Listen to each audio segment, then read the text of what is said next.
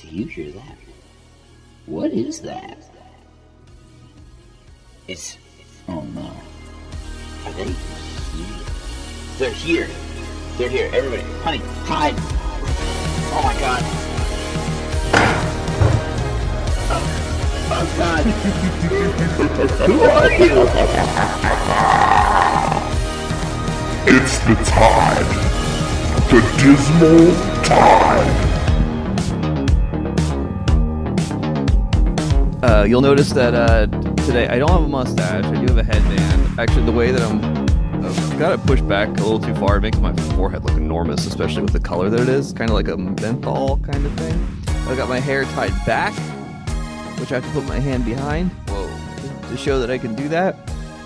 Because with the blurred background, it gets it all fucked up. So. Yeah, that's very much like one of those, when you tell people, it's like, nah, it's the first time I've ever been able to grow a beard. And they look at you and they're like, yeah, okay. It's like my first ponytail. I was like, oh, yeah, buddy. It's my second one. I thought you had to do a man bun before. Oh, well, it's, yeah, but I always want to be clear. Oh, he's hesitating now. Well, the word man bun gets used to like apply to a couple different things. Mm-hmm. I'm talking about a top knot. No, I never did it. I never shaved the sides of my head. Does the top knot imply that the rest is shaved? I believe, yeah. Type of hair? Because otherwise, it's just a. I just figured the knot was up top, and that's why they call it that. Yeah, but I always figure like it's just a like this is just a bun. It's because it's kind of a top knot kind of look, just because my hair is it's long compared to the way it typically is, but compared to people with actually long hair, many women of the world, for example, it's not especially long. Comes down to about chin length at this point. Final clue. Stairs to nowhere and doors that open into walls are part of this mystery house built by a member of the gun-making family. Winchester House, Mike. I don't know Celebrity what that Jeopardy is over now. Oh. They do 3 rounds on Jeopardy now. Did you know that? I've never watched much Jeopardy. I don't know, like, and I'm a trivia head. I like trivia, but I don't know. Mostly because it's always been on when I'm at work or on my way home from work. 'Cause it airs at 7, right? I think so. They're doing some celebrity thing today, so I guess Yeah. it's on during prime time. I gotta. From what I understand, the people who love Jeopardy like Ken Jennings and hate Mayim Bialik. Well. And I feel like I've only seen Mayim's episode the last few times, and she's not great, but she's not terrible. Anti-Semitism. Anti-Semitism. Is that? Can you clarify that, please? She's a big. Bialik is she stands with Israel, unapologetically. Okay, well, her episodes are kind of boring, too. I hear Ken Jennings actually has more personality than the big shot actor. In a 2012 interview, Bialik called herself an aspiring modern Orthodox. During the 2014 Gaza conflict, she donated money to the Israel Defense Forces for armored vests.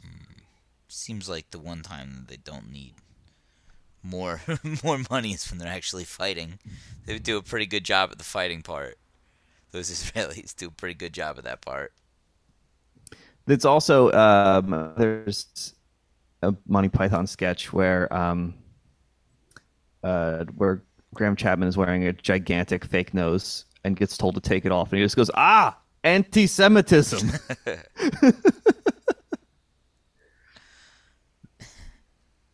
That's God, is that the Raymond Luxury Yacht? Have you seen all 3 Monty Python movies? There's. I believe there's only 3. There's Holy Grail, Life of Brian, Meaning of Life. Yeah, you know what? Can I admit something? I've never seen The Life of Brian. I've seen Meaning of Life. My parents bought it for me on DVD for Christmas one year, and I've seen Holy Grail a million times. So I was kind of the opposite in that. I've seen Holy Grail a million times. My parents got me the DVD and all that stuff for Christmas. They brought me like a book of the script too. I remember just like reading through it. I've seen Life of Brian, but I've never seen Meaning of Life.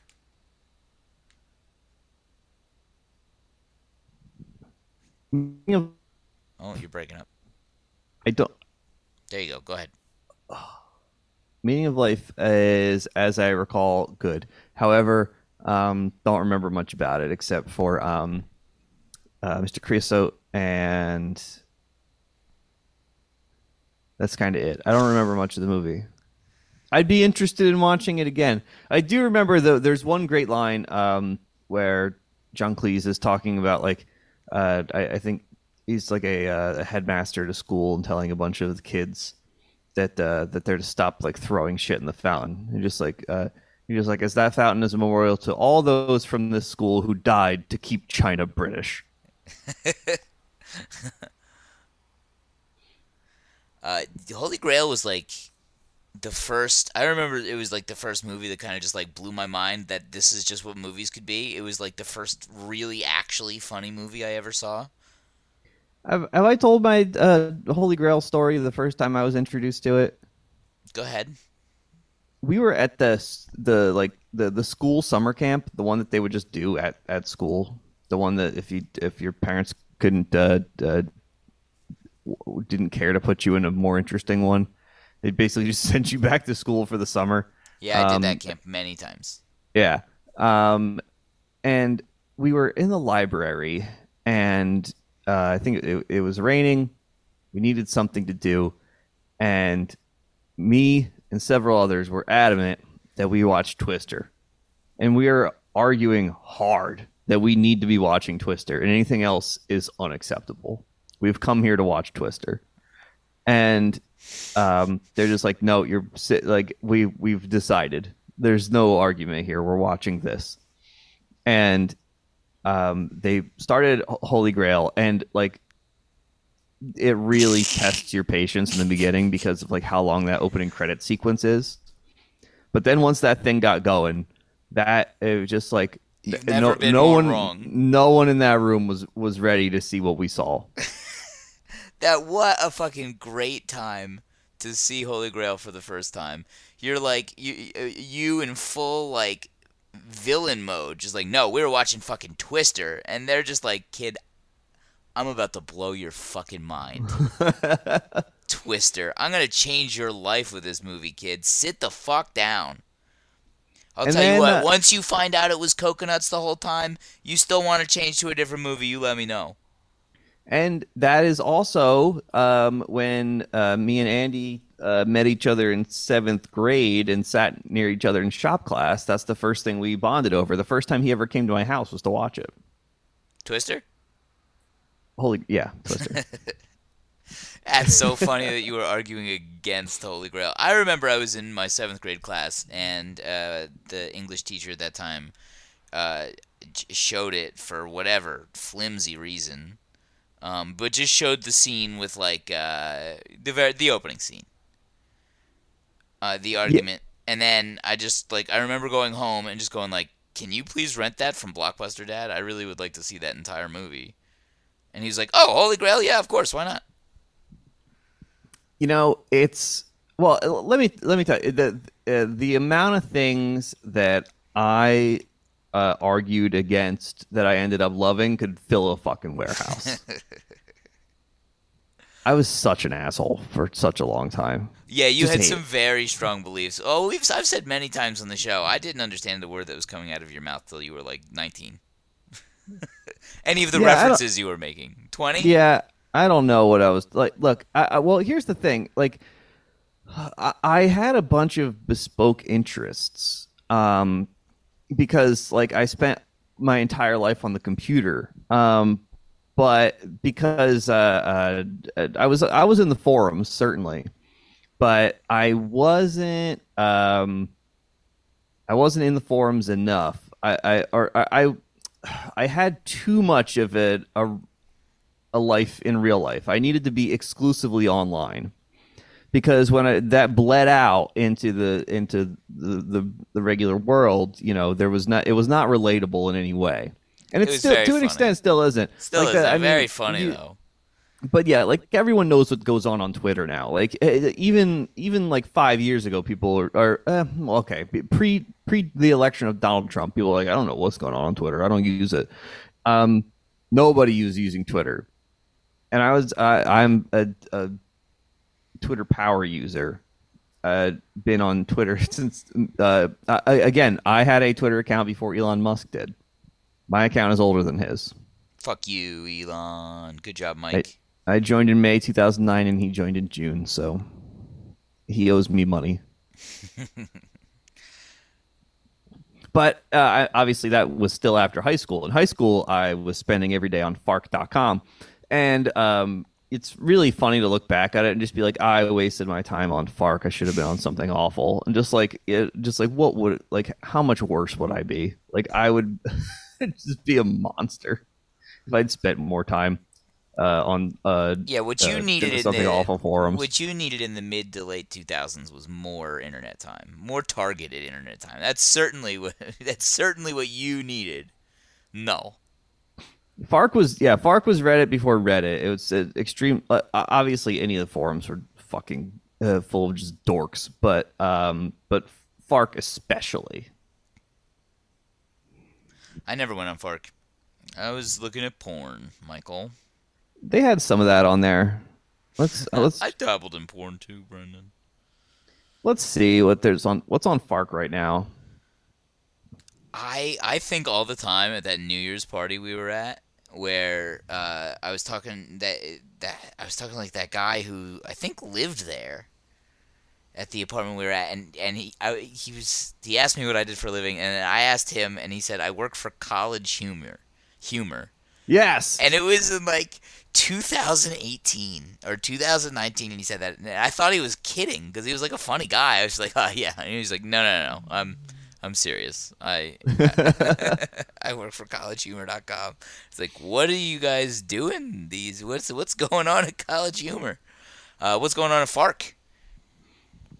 This shit you'd expect. Top link right now: Unchained Gorilla loose in Kensington, Maryland. View the shocking security camera video. Oh. I want Reddit without the algorithm. That's what I want. They're still doing like Photoshop challenges. They're still like weird news tags, like basically shit that would become like morning radio kind of stuff. But it's all also I'm pretty sure it's just in the order that it's posted. That you have to just So that's like there's no algorithm here. It's just the order in which they're posted. It just stuff just comes to the top. That's what I like. The algorithm is ruining every single site for me now because I know I'm being shown things. You can't you accidentally click something. Not accidentally click. You watch like 3 videos and then suddenly you're fighting it off for weeks. I'm tired of the algorithm, and they need to I understand why they have it. I don't want one. I want to be able to turn it off. I just want it to be we all know that you're just trying to catch my eye for as long as possible. And fine, you got to make money to keep the lights on, I suppose, to some extent. Sell ads, whatever. But sometimes I just want to scroll without your damn algorithm. It's true. See, that's why Twitter at least has kept the following tab instead of just using the For You tab. You gotta be an idiot if you're using the For You tab. Uh-oh. Let's see what I got up. This is a real telling moment for me. Hit Twitter. Because it saves your last choice. And because I know I'll click through both. I don't give a shit. I hope it's on following. It's taking a long time to load. It's like I'm recording a podcast on this Wi-Fi network. And watching television. Oh no, Mike. I've brought shame to my house. That's the For You tab. And Don Hughes, get fiscal, first tweet. Brendan, I'm sorry to interrupt, but I'm scrolling Twitter and I just see a 39-second clip of Quentin Tarantino on the Howard Stern show, Mm-hmm. and I just see that what is written is you don't have to like him, you don't have to like his work. What you can't deny is this is a winner's mindset, Oh, and boy. I have to know what he said. Okay. To hold something up to the computer. I don't know. Play it loud, Okay, here or you can send it to me, I suppose. But I don't want to do that. I can play it, and I'll just hold my microphone up. to Yeah, my I can turn it computer. up. It's fine. Could you make Django Unchained today? I don't even think you could. Yeah, I could. You think you could? If I wrote Django Unchained, it's not like all the studios are going to say no. I don't know. The political correctness now. Yeah, but they're not going to say no. No, we have bad think pieces. But bad think pieces are actually good. That means your movie's about something. That means that they're having a conversation about your movie. That means that you're part of the zeitgeist. Now, you have to have the balls and the shoulders, all right, to handle those bad things. And there's usually good reviews that go along with it. And now when it's over, no one remembers those fucking pieces, but they remember the conversation. It's not as funny as I thought it would be. I just wanted to say the N-word as many times as possible, so I just kept handing them increasingly more offensive and ridiculous scripts, waiting for someone to say no. And wouldn't you know, nobody did. And I just had to continue with this farce until it was done. I don't like to think that I have the same like viewpoints as Quentin Tarantino, but I was having a very similar argument with somebody about that very thing, where they said something like Blazing Saddles and Tropic Thunder couldn't be made today, and I was like, I don't know if they would be, but like if you make a movie and it's funny, it plays. It doesn't matter if it's offensive. If it's good, it plays. You know, I'm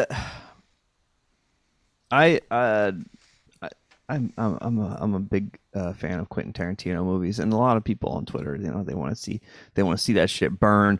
But I'll tell you this, don't care. I'm not interested. It's just like, is it? Does he have interesting opinions? Or does he take slightly too many liberties with race for him personally? Probably. But you know what? Is the work good? Is what he's putting out there good? Yes. And everyone wants to moan and go, I just don't understand how everybody talking about Quentin Tarantino he doesn't complaining about Margot Robbie's role in Once Upon a Time in Hollywood, just it doesn't even let her speak. It just who cares? It's just like that. Are there not other movies? Has she not everybody. Yeah, this is. And see, now you're running into the culture war aggrievement sort of area of the internet where it's just everything has got to be just so. Everybody's got to have a fair chance in every movie. It's just I'm on your team in this one. But then when you complain about that sort of thing, out loud or on a podcast, say, you could easily be lumped in with that group of people just yeah, you believe what these fucking liberals are taking from us? This is fucking bullshit. That's, yeah, what I really just don't have time for is the complaint that someone a choice that somebody made artistically, that it isn't something else. And you don't have to like it, but it's just that this is an attack on women or something. It's just indicative. It's indicative. Yeah. And I agree. Everything is not necessarily indicative. But it's also, and it's always based on what they have decided this is telling other people dumber than them who will believe. Just see, I wouldn't fall for this sort of thing. This wouldn't have an impression on me. But you have to think about what dangerous young men are going to think when they see here's this beautiful woman, but she doesn't have any lines. What's that tell them about society? Oh, but they got this 16-year-old on camera, and she's got plenty of lines. Yeah, well, as we've discussed, she's actually 20. She's 25. 25, Probably as of the last discussion The of this, like 2 years ago. The last time this movie came up on the show. Let's see. Margaret Qualley, age 2023.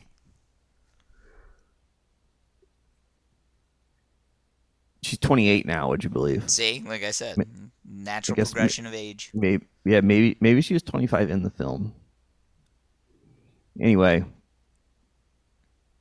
happy birthday, Margaret Qualley. Just passed October 23rd, 1994. Congratulations to you and on your success. I do agree though that Quentin Tarantino, like, well said. You know, he takes too many liberties with race for sure. But well, you know what's funny is like he was taking too many liberties with race, especially not especially because Django was late in his career, but like for a while. And then you look at like who his guard dog was, who his attack dog was, Mr. Harvey Weinstein, and it's just like, all right, so the most toxic man ever birthed, basically, was running pass defense for Quentin Tarantino, probably another pretty toxic guy. I would imagine he's probably got his personal flaws. Yeah, I've heard he's a bit toxic, frankly. Yeah, the thing about like making Uma Thurman like get injured in that car accident, that's no good. But like that's it's not necessary. But I tell you, the movies are good, and that's the minimum. The movies are good. Because people talk about like people still listen to Michael Jackson. If they fucking cared about that sort of thing, Michael Jackson wouldn't be in the top 10 of Spotify every year. Like, get the fuck. Remind me that I gotta tell you something about that after the show. About how much you like Michael Jackson? No, not about how much I like Michael Jackson, but about how a moral arbiter that we know has their doubts about those boy stories. Fascinating. All right. Yeah. A moral arbiter can only be one person. In any case, like that's like the people talk about the birds all the time, and about how Hitchcock, just mentally and physically abused Tippi Hedren. They had just had stagehands whip live birds at her for like hours at a time, and she had an emotional meltdown. But you know what? The Birds is also boring as shit. It's not very good. So like it was. So Kubrick, what was it worth? Kubrick like tortured Tom Cruise and Nicole Kidman on whatever that movie was. He tortured everybody on The Shining, and you know what? And look at the enduring. Results. So I think based on this conversation, the Dismal Tide is very conflicted on where they stand on toxic people. If it's good, a banger's a banger, for me personally, unless it's Michael Jackson. I don't fuck with Michael Jackson. It works when you're winning. That's one of the biggest cringe lines that ever came out of The West Wing was the one. The speechwriter getting very mad after 9/11 and talking about the ensuing war. And they're just like, why would you even go over there? They fucking hate you. And he's just like very angrily says, they'll like us when we win. That is one of the enduring lines from that show, for sure. Aged horribly. Just like everything in that show is aged so poorly. Yeah. No, when I think about like, say like your Bobby Knights of the world, like he needed to win more national titles to behave like that. You gotta be really putting up numbers. Well, no, he did put up numbers. That book sold off the charts, and in the fucking 70s and 80s, that was good enough. He was a fucking rock star. He was the star of that damn book. He, like Nick Saban, if he wants to act like that, he can get away with that. I don't think anybody can get away with that anymore. Not really. Yeah, not in sports. People have. Well, I think people have too much self-respect. Well, at a professional level, forget it. Everyone's making too much money. You can't like that. You can't treat them like that just because, like, what are you going to tell a guy who's making like $28 million? he's just like, I'm here on an 8-year contract. Like, you know, like that's like Urban Meyer in Jacksonville didn't work out instantly because, well, number one, there were plenty of warning signs that he was a stupid asshole who was not cut out for this in any way. And then as soon as he got there, he tried to treat everybody as if like their life depended on him, and that is absolutely not the case. It's like, yeah, I can catch this ball whether you're here or not, buddy. It's just like, you know what? That shit flies in college football because everyone's taking a bunch of fake classes. So if you don't do exactly what coach says, like if football gets taken away from you, that's the end of your life because you have no fucking education and no aspirations beyond this. So you got to bend over backwards and do whatever he says at all times, and just take anything no matter what he says to you, no matter what he does to you. You just got to deal with it. But you know what? He couldn't even do that to the kicker in Jacksonville.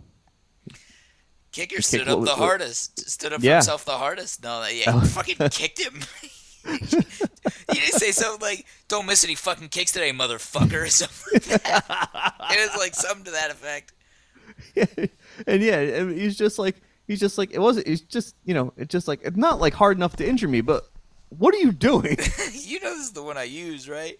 It's just like motherfucker walking around doing like Denzel Washington in Training Day impression to everybody he meets. It's just like.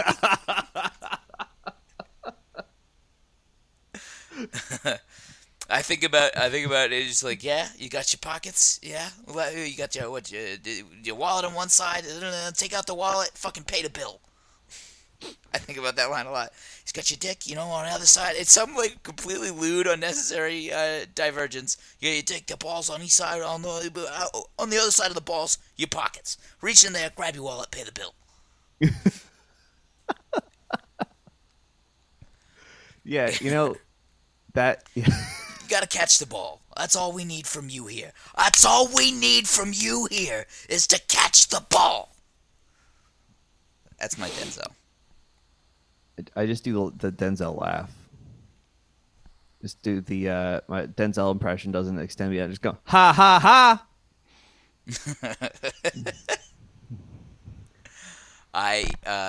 My buddy Richie comes over from time to time, and we'll smoke a joint. And whenever like the television gets stale, I have this pirated cable, and one of the features of this is it has a movies channel, and the channels are sorted by actor names. So it's always just like, all right, what's popping in Denzel tonight? It's always the first choice. You gotta go to Denzel first. It's usually like The Equalizer 2. But it's often Fences, which is pretty good. Oh, God. Fences. I'll tell you what, Mike. What's popping in Denzel right as we speak? Let's see. All right, here. Up to favorites. All right, Denzel Washington. Right now we have... All right, he's driving an SUV. Val Kilmer's in it. He's driving a Humvee. And it looks like something very big is on top. The guy from that...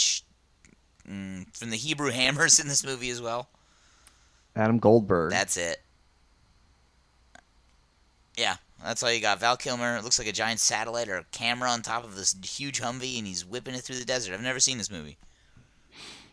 Fences. I never saw Fences, but I remember the trailer has some like peak Viola Davis screaming. Yeah. I was here with you the whole time. And I'm just like, going like, Oscar. It's like in the commercial. Done. It's over. Toast. It's somebody somebody made a joke about how for gay men, any woman screaming and crying is the best acting performance they've ever seen. So that clip of Sydney Sweeney like crying and screaming in the bathroom wearing that like cowboy dress or whatever, like it just got posted on Twitter, just like where people just for days and days just like, this is the most unbelievable acting performance I've ever seen. Did you see White Lotus? You saw season 2? I've seen all but the last episode of season 2 Damn, of 'cause the White the one Lotus. I was gonna the scumbag, the guy Cameron's wife. She does a bit of acting in the finale with just like only her face, and I just like I've been thinking for like since I saw it, just like damn, that's some acting right there. That's acting. Like you don't Well, have to say a word. You just like show like 5 different emotions by just wiggling your eyebrows. I'm getting around to it, I'll tell you, because we watched all of both seasons, but for the last episode, it ran up to like it was like 12:30 on Sunday night, and Jess was just like, "We're not going to make it," and then Monday she watched it without me. But that's how relationships go. You're not going to be able to watch everything together. Listen, as long as nobody's you guys put together 2 seasons in a weekend. Yeah, I mean, of course I'm watching football throughout. Which, by the way, I'm pretty excited for the NFL season to end. Not just because of the way Yeah, the how'd you Cowboys feel season has last week? ended. Not as bad as really not as bad as last year. Mostly because I didn't think the Cowboys were going to win. Then they kind of, I They wouldn't played it say close. almost did, Yeah, they almost but won. yeah, I mean, they were down 4 with 11 minutes left. It was right there. Yeah, And they could just, have had that game for sure. they just couldn't do it because it's too stupid. But People were giving them shit on that final play, but like those plays never work No. anyway. It was really stupid though. Ezekiel Elliott just got fucking trucked. But I see what they were trying to do, but Yeah, instead just like Zeke complete a got pass thrown in the fourth quarter. flat on his back in like a pickup football style play call. Yeah, gee, I where wonder it's- if they're where bringing him there's back next year. just a center, and then he gets thrown flat on his back, and then Kevontae Turpin catches the ball with like a 10-yard pass and gets annihilated. Somebody who had like a 10-step head start just watched it the entire time and then just drove straight through him. Once, Tony go ahead. I'm sorry. I was going to say Tony Pollard's leg is broken into a million despicable pieces. He was probably not coming back anyway, right? Oh no, he'll No, probably come back. No, they can. They're not bringing Zeke back. They can't bring him back for that money, and I don't think it's guaranteed anymore. He scored a lot of touchdowns, but like you could find any like lug who could just like run really hard for What like is 2 he getting yards. paid? Like $15 million? You can find any running back. You can find doesn't some. matter. He's a great pass blocker, and he's a good like goal line guy. But again, you can get both those things cheap. I think the NFL, if they were interested in paying their players properly, should have like a sliding scale based on position. Because like a running back should be getting way more between the ages of like 22 and 29. And just like once they get older, fine, you scale it down. But like those running backs out of college should be getting paid just like normal running backs. Because they just like immediately are put into a workhorse role. Their wheels are just run down to threadbare, and then they hit the open market. Like, oh, thank God we can sign this guy with 6,000 yards on his knees. Like, good, thank God. Like, no, that doesn't happen at all. They just don't get paid.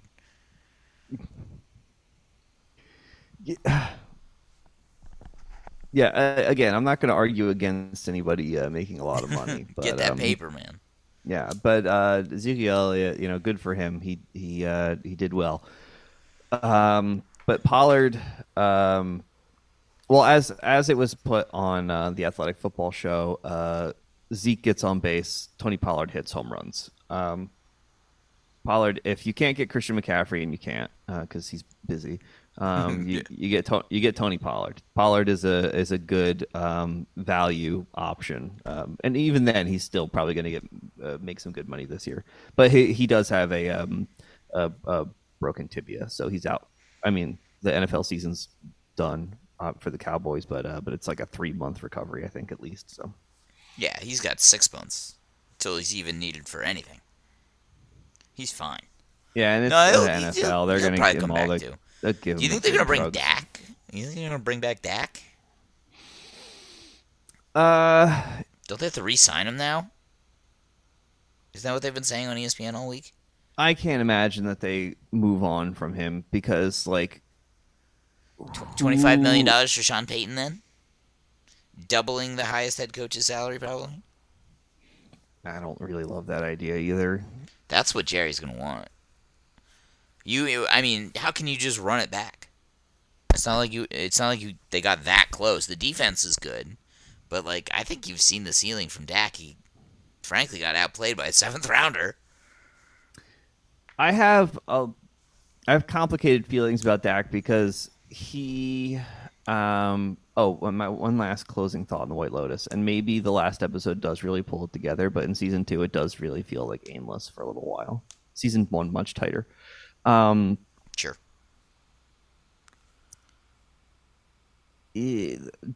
I don't understand, and I've said this to anyone who will listen. I really don't understand how Dak is the guy who took Tampa apart like that. Like, it hardly made a single mistake. Tampa's not good. But even then, like, you know, the Cowboys offense put up 40 on the Eagles defense a few weeks ago on Christmas Eve, or I think they're about right. Wasn't it like 40-34 or something? Yeah. Yeah, it was something like that. And they that can sounds do right, that. Actually. Yeah, and you're right. That is weird. I forgot about that Christmas game. And like, sure, they like blew the doors off the Colts. The Vikings are sort of known frauds, but like they scored on their first 7 drives. Like, the Cowboys have that in them, and like Dak has that in him. And then there's just games, and it happened last year too, where he's just nowhere. There's games where they're just this buzzsaw. But the Niners are fucking good. Like, the defense is good, so Dak was supposed to look bad against them. But the ways in which he looked bad, it looked like he didn't know what he was doing. Like, the interceptions were like fucking stupid. They were It's bad. like he wasn't like getting forced into a bad position. He was just making bad choices. And like a lot of the interceptions that he's thrown this year, which are a lot, but most of them, towards the end of the season, were in like must-throw third down situations, like trying to force throws that weren't there, where they like that mistakes you wouldn't make on first down, whatever. But like, yeah, the interception and a lot of them are tip balls. Now, granted, that also can be a consequence of not putting the ball where you're supposed to. But the amount of times that a ball hit a Cowboys receiver straight in the chest, bounced off of him, and went directly into the arms of a defensive back, very frustrating. And if you don't watch the Cowboys every week, you don't see that. You just see on Get Up when they're just like, Dak has thrown 67 interceptions this year. How is this? How can he live with himself? The Cowboys get an unfair amount of coverage, not to their detriment on ESPN. Because I would not want the Niners to have that kind of heat every day. Every day they talk about Dallas. Yeah, and that's and another thing. Brett Maher is a fantastic kicker who had something very weird happen to him in Tampa. He missed 4 consecutive, which is hysterical. Make no mistake. It was good, but you have fucking goblins like Greg Abbott, who's just like, I could do better than this Cowboys kicker. Did he comment? Yeah, and he went 50 for 53 on extra points this season. Like, this is not an issue. Over the he did miss that first one in the San Francisco game too. That got blocked, which is, but it got blocked by the furthest left lineman, by his outside hand. So maybe the block was maybe the block helped him out. Maybe the block made him look better. But whatever. All he had to do was see a few field goals go in, and they weren't letting him kick it. They should have absolutely let him kick it. Just go for it, man. What's the fucking point? 45-yard field goal. rip it. That too, where they just like completely lost faith that like he wanted to get out there. Like they're showing him with his helmet on, like he's on the sideline, like ready to run out, and they're sending the offense back out there. And now, granted, the times that they went for it on fourth down against Tampa, they scored 2 touchdowns on fourth down.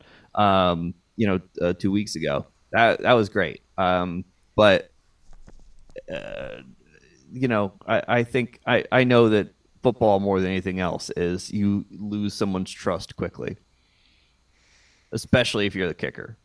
Yeah. It was incredible. 4 in a row was really wild.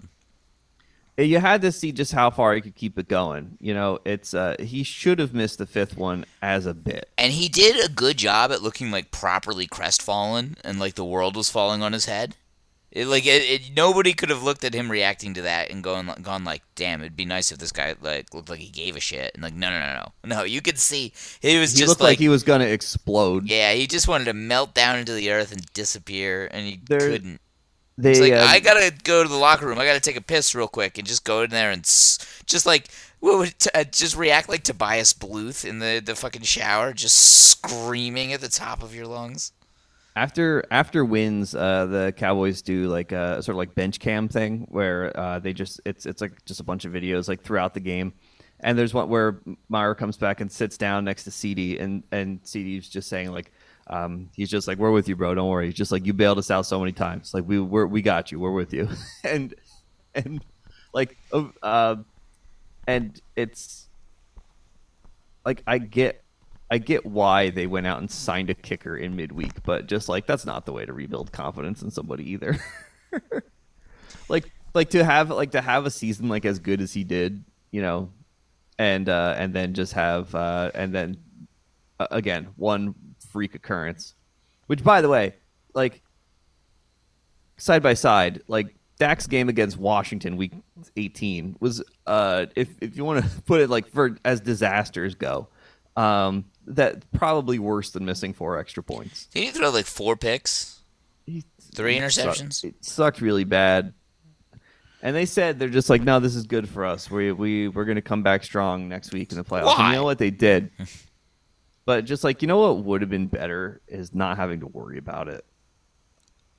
Well, I, on the other hand, am now a 49ers fan living in Eagles country. And I've been wearing the Niners hat I got when I was in San Francisco. I fucking went there this year to watch a game. Like, I'm a fan. I had some child try to tell me that I was a fraud fan, and just like it's not anything that could ever possibly rile me up. It is a 13-year-old saying that I'm a bandwagon jumper. I was like, kid, do you even know who Tim Rattay is? Have you ever even heard those words put together like that? It's like, listen, I suffered through Mike Singletary. Nothing you can say will hurt me. And I gotta say, I'm fully purdy-pilled. I don't know if the Niners are gonna win this game because the Eagles look incredible. But you saying that Dallas put 40 up on them on Christmas helps. Yeah, that was. I know that was against Gardner. But that the nobody on defense was out. I mean, Gardner there might have been sure. somebody, but let me see exactly what that. Yeah, it was 40-34. Damn, look at all that shit that I remember. Yeah, I'm fully purdy-pilled. I watch. I've been watching like I've never done this with any other quarterback. I've been watching like fucking game film breakdowns of his like progressions and reads. He makes his progressions very quick, which is great because with Niners have had a lot of quarterbacks in the past who just like one read and lock in. He gets through him very quickly. He's a fucking good quarterback. He's gonna be around for a while. At the very worst, the Niners accidentally drafted with their last pick like Gardner Minshew. Like that's the worst that they've done, and I think he's better than Gardner Minshew. The 49ers are putting together the world's largest collection of 7 out of 10 quarterbacks. It's really cool. I just keep them all. Like, who cares? These guys, we lose 3 a year too. So like, just hold on to all of them. Yes, yeah. So yeah, if you want to put it into perspective here, Cowboys put 40 on the Eagles. Granted, Cowboys were at home, but Dak went 27 for 35 for 347, 3 touchdowns, 1 interception. CeeDee Lamb, 10 catches for 120 yards, 2 touchdowns. Pretty fucking good. I truly believe, and it's not by much, because I think that these are the two most like talented non-quarterback teams in the NFL. You know, ruling out the quarterback, just the best top to bottom lineups. But Jalen Hurts, I do think, is better than Brock Purdy. You know what? I forgot where I was going with that, Mike. Either way, Purdy pilled. I'm excited. I think the Eagles are going to win. I do. They look too good. Yeah. You know what? And, but it was only the Giants, and the Giants were fucking fake. They were again for it's difficult to put together the full sort of like who is a fraud and why. See, now my problem was I thought Dallas was total frauds. That's why I thought they were going to blow the doors off them. I had the scores kind of, I thought it was going to be 38-16. I didn't. Niners scored 19. You scored 12. I wasn't that far off there. Well,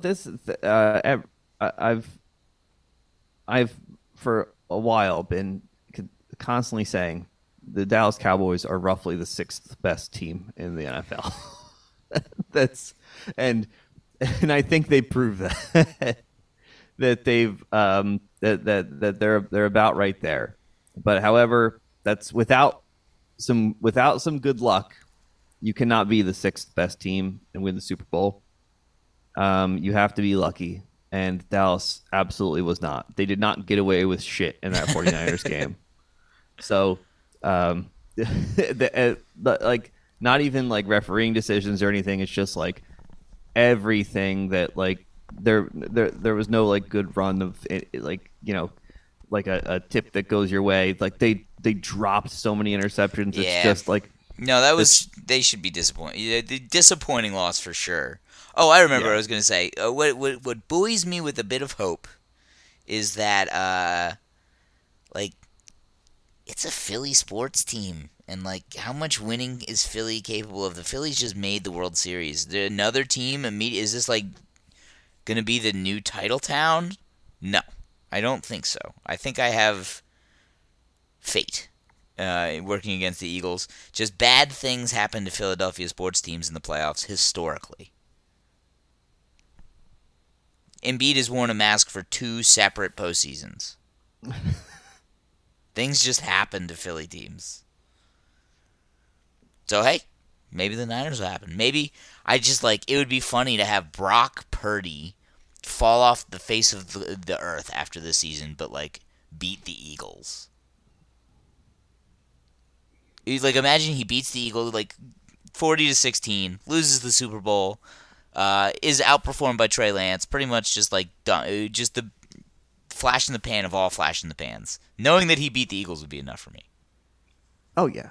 I mean, and then, yeah, you get to, well, you probably, obviously, I know for the sake of the example, you say he falls off the face of the earth, but, you know, like, look at the money Nick Foles has managed to make while providing absolutely nothing of substance since winning that Super Bowl. That's all I can do. Yeah. But, and you know what? Good enough. Like, obviously, you know, it's, you don't trade that for anything. Although I'm going to go ahead and say that Nick Foles has plenty of regrets. He was just like a fine quarterback. You know, I wouldn't have any regrets if I were Nick Foles. And just like you can look at your faults. Like, honestly, people have been combing through tape of you telling you exactly how fast you are your entire life. So you can take an honest accounting of what's good and what's bad. And you're like, I'm fucking slow. And I don't make progressions very quickly. He is slow as shit. Like, watching him run away, he could not get out of that pocket. So they would just seal him in it. Yeah, you know, just because, like, yeah, that Super Bowl, incredible. You know, but yeah, what do you think? He played what, like 6 games that year, and that's basically his whole career. Like, let me see. Okay. Nick Foles has he started in Chicago. Is that who drafted him? No, he started with the Eagles. From 2012, 2014 with the Eagles. Right, that's right. He was like impressive in the beginning. Did okay. Went to the Rams. Didn't work out at all. Went to the Chiefs. Back to the Eagles to win the Super Bowl. Carson Wentz, as it turns out, was getting injured was he's never truly recovered. Sucks. He sucks. Bad. And Nick Foles, actually, yeah, he went to the Pro Bowl in 2013 with the Eagles. Was that after all the other quarterbacks bowed out? Maybe, probably. He's just like, yeah, I made the Pro Bowl. I was the 9th best quarterback. The other 2 got hurt. 3 couldn't come, so here I am, the 8th quarterback.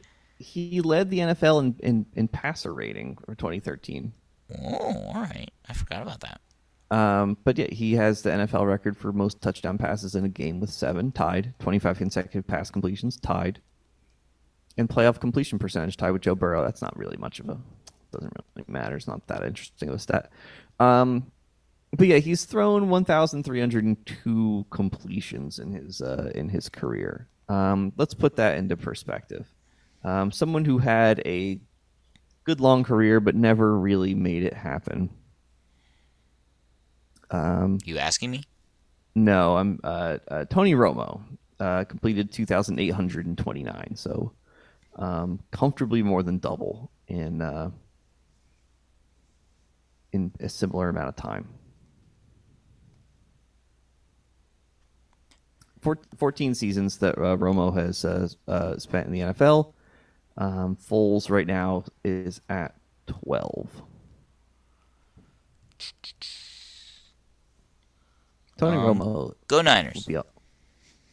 That's what we should take of this. I think I might do a Brendy's episode this year. Gonna predict the Oscars or some shit. I haven't looked at the Oscar nominations.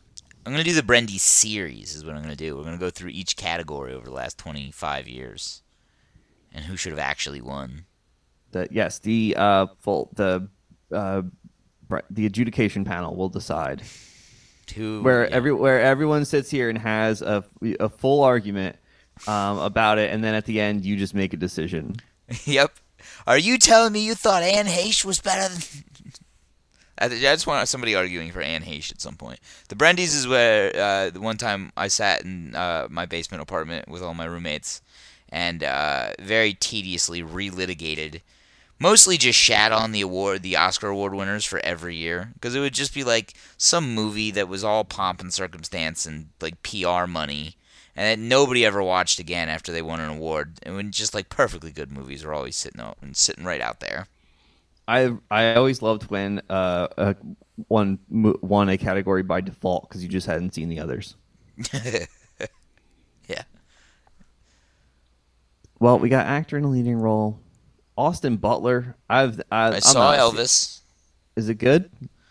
It was watchable. It was all right. Okay. Banshees of Inisherin. We got Colin Farrell in there. Very funny. Very good. I have to watch that movie again. Did you see it? Oh yes, it's great. Yeah, I really liked it. I don't know if it's going to win Best Picture, but like, I liked it. It's got a shot. Brendan Fraser in The Whale. I want to see that. That doesn't. It's miserable. Doesn't look like all of Darren Aronofsky's movies are fucking miserable. Yeah, Paul Mescal. After Sun, don't know what that is. Bill Nye, know who he is in a movie called Living, which I've never even heard of. It's a cancer man or something, just like the end of his life, and he gets, I can finally be free because I got the damn cancer. I don't know if I'll be seeing that. I feel like I've seen it. But Bill Nye's he's good. Damn, we got 2 actor and supporting roles nominated for Banshees here. Yeah, Brendan Gleeson as well. Mm-hmm. And Barry Keoghan. You know what? I didn't need him getting in. Like he was fine. Causeway, a movie I've never heard of. Fabelmans, I've heard of it. I went to rent that, and it was like $25 to rent it. And fuck you. Boo. $25 is to buy. I'm sorry. If you're charging me $25 for one viewing, I'm buying it. Actually, Mike, correction, I ain't buying it. Michael. Nice. Actress in a leading role, Cate Blanchett for Tar. I know people talk about Tar a lot on Twitter. I know that it's long. Blonde is on here. Not interested. To Leslie, Andrea Riseborough. I haven't seen any Michelle of Williams those. also in here for the Fablemans. Everywhere, everything, everywhere, all at That was once. very good. Did you see that? No. I think that might win Best Picture. I think it might surprise everybody. It was very good. Little silly, but it was good.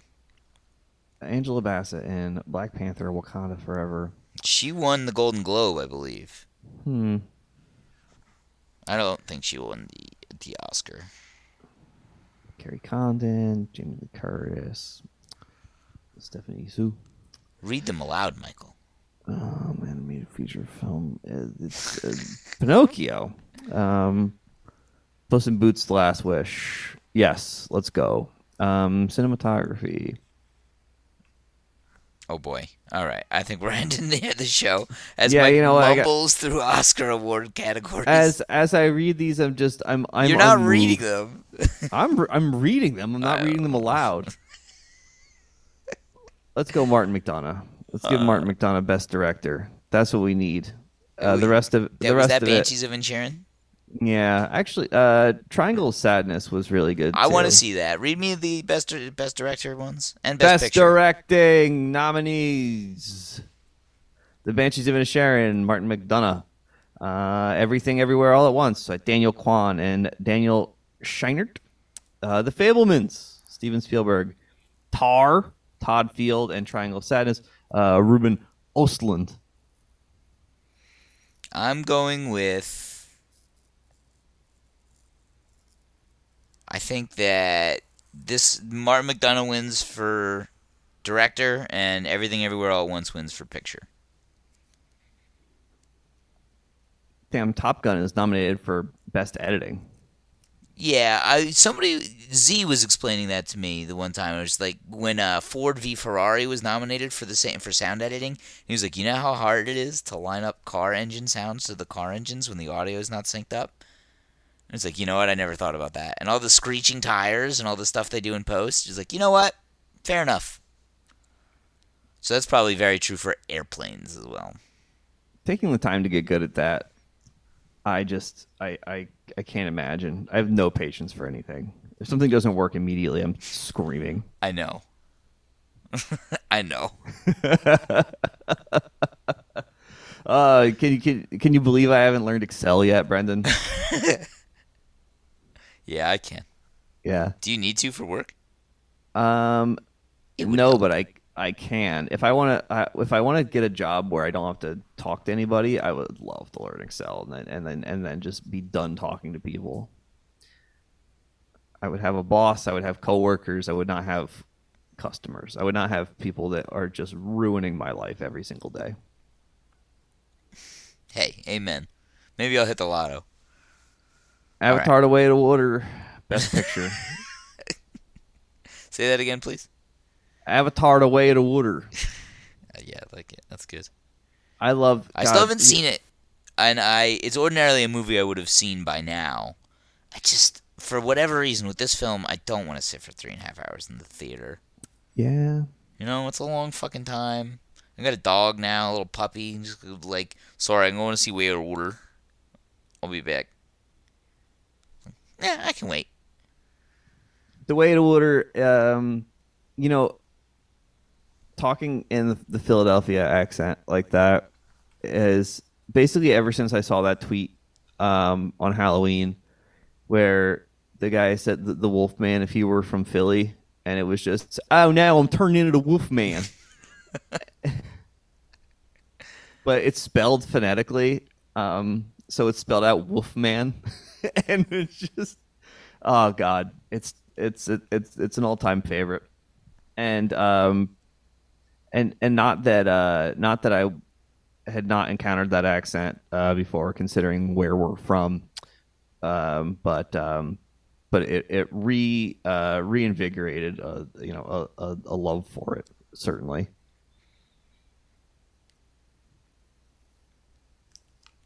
I live with it, so whatever. Yeah. Sorry. All right, I'm ending the show. Fair enough. I gotta go. I got a whole pile of shit all over the place. I gotta put a lot of clothes away. I gotta lift weights. Got some Okay. dishes to wash. Got some weights to lift, some dishes to wash. Next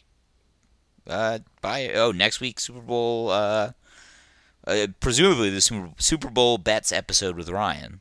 I assume he sounded like he's interested in doing it again.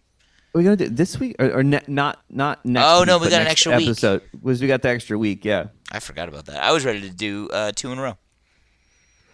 Look, there's nothing wrong with that, but we can't do Super Bowl bets a weekend ahead of time because we need No. information. Yeah, you can't. Information is currency in the marketplace of the mind. Yeah, and nobody wants to talk about that. They always want to talk about the marketplace of ideas, and the marketplace of the mind is somehow more fruitful. Yeah. Oh my God, I really want to listen.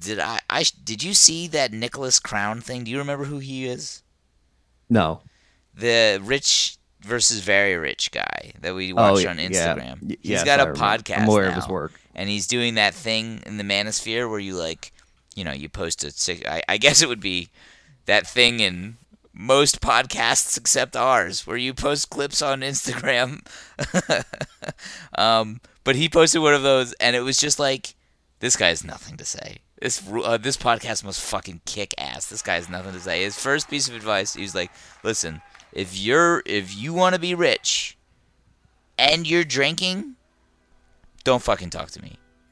Like, it's like, if you're going, I don't want to hear about how rich you want to be. If you're going out to the club, if you're going out to the bar, I don't want to hear it, because you could be doing a million other things. And it's like, well, this is the 3rd episode.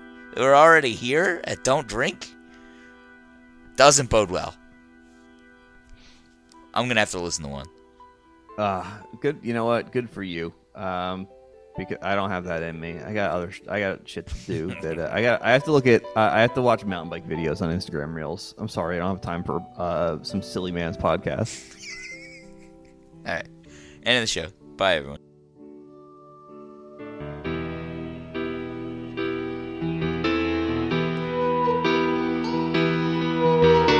Ragamuffin Gunner is returning home.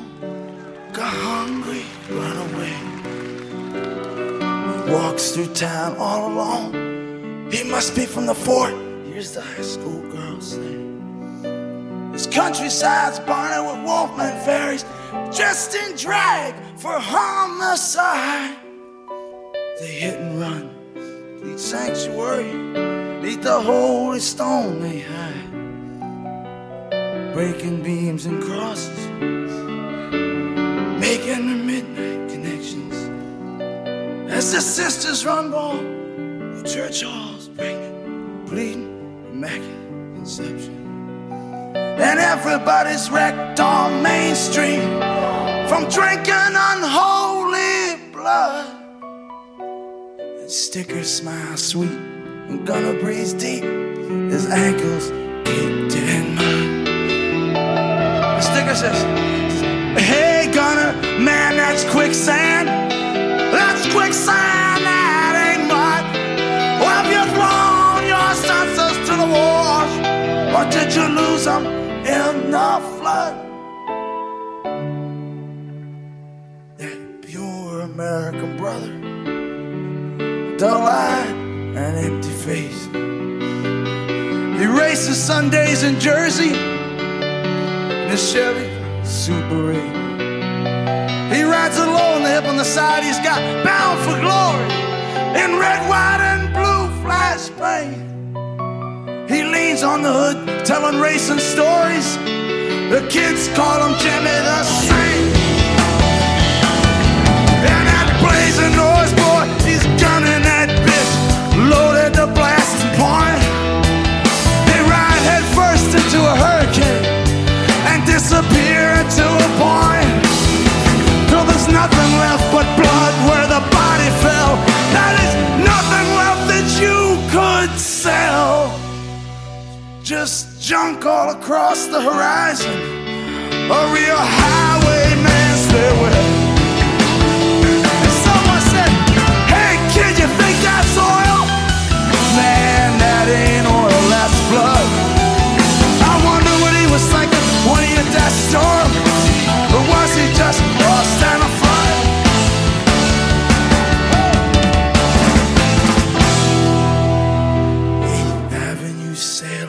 in satin shirts whisper in the air. Some storefront incarnation of Maria, she's putting on me a stare. And Bronx's best apostle stands with his hand on his own hardware. Everything stops in here, 5 quick shots, the cops come up for air. And now whiz bang gang from uptown, they're shooting up the street. That cat from the Bronx starts letting loose, but gets blown right off his feet. Some kid comes blasting around the corner, but a cop puts him right away. He lays on the street holding his legs, screaming something in Spanish, still breathing while